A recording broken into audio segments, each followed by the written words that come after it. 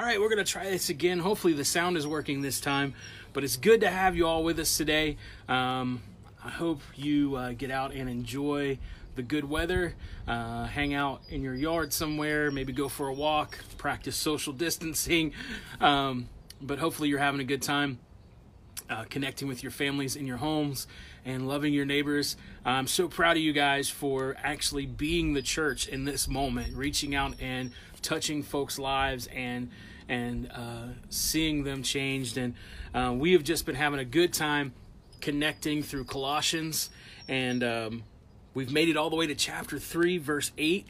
And so we're going to dig into some of those verses and gleam from them. Oh my. All right, so let's start with verse 8. Once again, we've been reading in the Mirror translation. If you want to get a copy of that, go back through in the past posts, and you can find a link to get either the actual physical book, or you can get the app, which is really great, or if you have a Kindle, you can use it on Kindle. Also, in all of the podcasts of these quick messages, you can get the link there as well. All right, so let's start. Verse 8, it says, "But now because you realize that you co-died and were co-raised together with Christ, you can flush your thoughts with truth. Permanently put these things behind you. Things such as violent outbursts of rage, depression, all manner of wickedness, slander of every form of irregular conversation.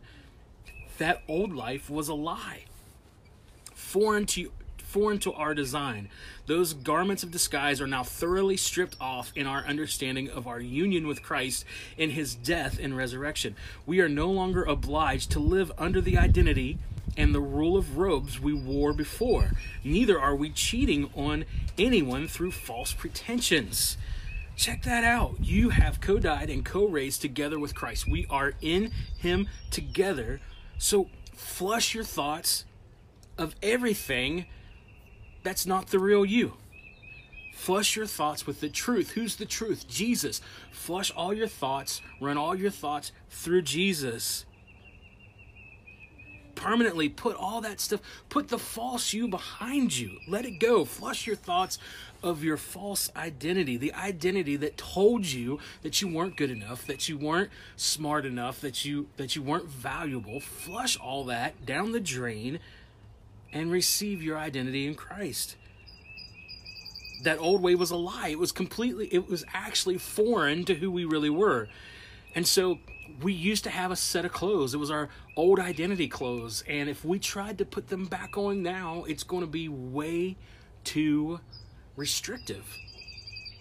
It would be like me trying to put on Rowan's clothes. That would be 1, ugly, 2, scary, and 3, very uncomfortable. It's not cool.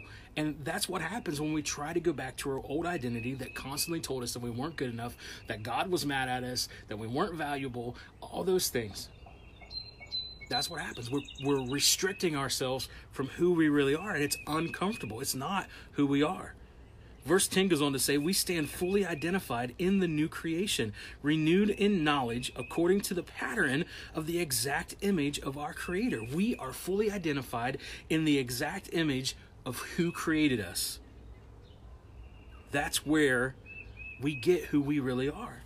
Verse 11, "The revelation of Christ in us gives us identity to the individual beyond anything anyone could ever be as a Greek or a Jew, American or African, foreign or famous, male or female, king or pawn. From now on, everyone is defined by Christ. Everyone is represented in Christ." Our identity comes not from where we were born, not from who we came from, but it comes from Christ. Everyone. Hopefully you heard that. Everyone's identity is now found in Christ. Everyone is represented by Christ. Verse 12 says, "You are the product of God's love. He restored you to his original thought. You belong to him exclusively. It is like changing garments. Now that you have gotten rid of the old, clothe yourself with inner compassion, kindness, humility, gentleness, patience." Those are the things that define who you are now. You're the product of his love. You've been restored to how he originally thought of you. So therefore, put on, Man, the fruit of the Spirit. Put on inner compassion, kindness, humility, gentleness, patience. Put on those things. And then verse 13, he says, upholding one another in positive expectation. If anyone finds fault with another, restore that person to favor, remembering how the Lord's forgiveness has transformed our lives. This is so good because, once again, it's like a John 9 moment. Instead of trying to place blame on someone because maybe they didn't do something that you thought they should, or maybe they did do something that brought harm to themselves or to others, instead of trying to bring destruction to the moment, how can you add God's goodness to that moment to bring full restoration? How, instead of bringing shame and condemnation to someone, can you bring compassion, kindness, humility, gentleness, and patience? How can you bring grace to a situation? We are so quick to add to the destruction of chaos instead of using creativity in chaos like our Father did in the beginning of everything. Verse 14, wear love like a uniform. That is what completes the picture of our oneness. That is so good. Wear love. Don't wear hate. Don't wear shame. Don't wear pride, but wear love. That's what completes us. That's what shows who we really are. Verse 15, appoint the peace of Christ as an umpire in your hearts. We are all identified in the same person. There is only one body. We are born to be a blessing and to exhibit his benevolence. That's so good for right now in this moment. Wear love and appoint peace, and let Christ be the umpire of your heart. We all are identified. We're all identified as in him, as one body. So be a blessing. Exhibit his benevolence. I love that. Lindsay just put verse 15 in the New Living Translation says, let the peace that comes from Christ rule over your hearts.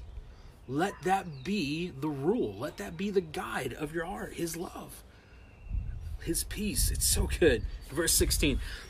Christ is the language of God's logic. If you want to know what God is thinking, you want to know what's on his mind, well, it's Christ. And Christ is his language.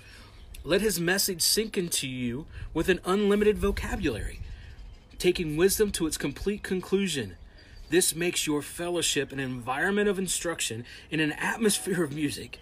Every lesson is a reminder, echoing in every song you sing, whether it be a psalm or a hymn or a song in the Spirit. Grace fuels your heart with inspired music to the Lord. Man, that verse is so good. Christ is the language of God's logic. And there is an unlimited vocabulary in that language. And his language is so amazing and so beautiful that it's like music. Verse 17, your every conversation and the detail of your daily conduct reflect him. His name and lordship define your lives and inspire your deep gratitude to the God the Father for his grace. Every conversation, every detail of your daily contact reflects him, because that's who you really are. Verse 18, his peace is the umpire of your every relationship, especially in the family. Wives, place yourselves in an intimate care of your husbands, acknowledging the lordship of Christ in them. Husbands, love your wives tenderly. Do not exasperate them. Children, you display the Christ life in the way you respond to your parents. Keep them glowing with joy. They reflect God's delight in you. This is so good. We're all operating and working through this together. We're all working together. No one is Lord over the other, but we're all together in Christ. We're all together in Christ, loving one another and walking in compassion, kindness, humility, gentleness, patience, to the point where we're not exasperating one another. We're not trying to wear one another out with who's right and who's wrong, but we're working together as a team, working together as a family, as a unit.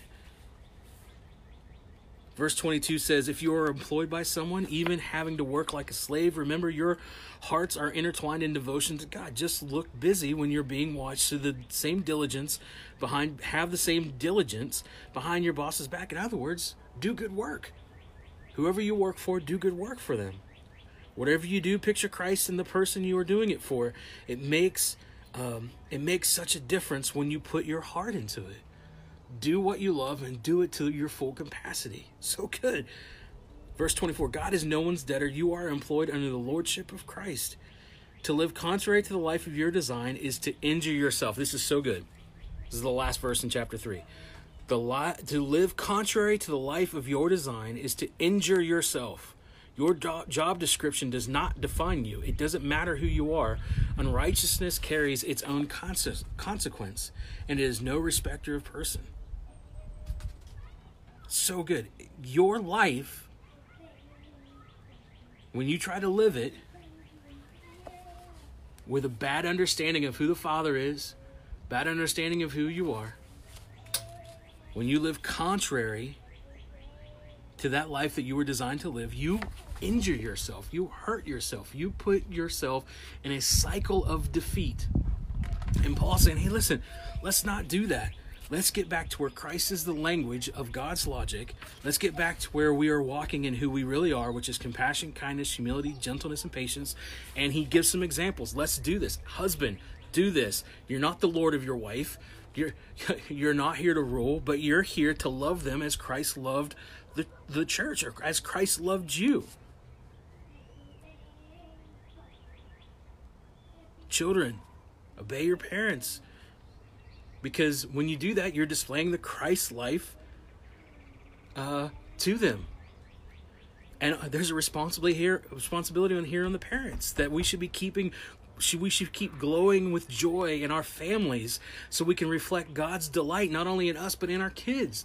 It's just a constant reminder that this is who we are. And then he even talks about, hey, if you're working for someone, operate in compassion and kindness and humility and gentleness and patience. Do the same. Do it with all your heart.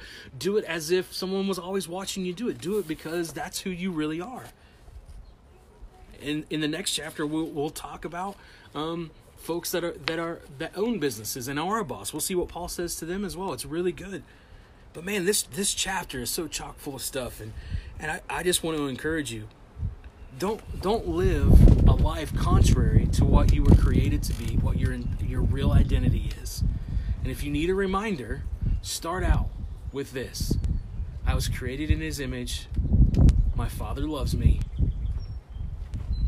He said that I was good from the beginning, and now I can live good now. I haven't been living good before because I didn't know who I really was. And now I can start living good because Christ is in me. And now he is showing me who I actually am. It's so good. So tune in tomorrow. We'll kick into chapter 4. I do want to do a couple quick announcements. This coming Sunday is Palm Sunday, and we're going to do something special. We are going to have virtual communion. Now, I don't want you to freak out, and I don't want you to think you have to go out and get anything special, because honestly, what it comes down to is just the act and what it means. And we are going to be reminded, or we're going to remind ourselves what Christ did for us, and we're going to remember his body and his blood that was shed for us. And if you've got crackers and juice, if you've got Coke Zero and a piece of bread, that's fine. It's not about the actual elements. It's about why we're doing it and the opportunity to do it together. And I'm telling you, it's going to be powerful, because think about it. All over the MOV, Hope Community Church is going to be coming together and serving communion to one another in our homes, in our living rooms, or wherever we meet. It's going to be so awesome. So it's something I've never done before, but we're going to do it together, virtual communion this Sunday. So don't forget, 10:30 a.m., Facebook Live. We'll have some songs. We'll do virtual communion together, and we'll dig into those scriptures concerning Palm Sunday. It's going to be really good. So thank you guys for tuning in. Check us out tomorrow. We'll hit chapter 4 and just have a good time together. Love you guys.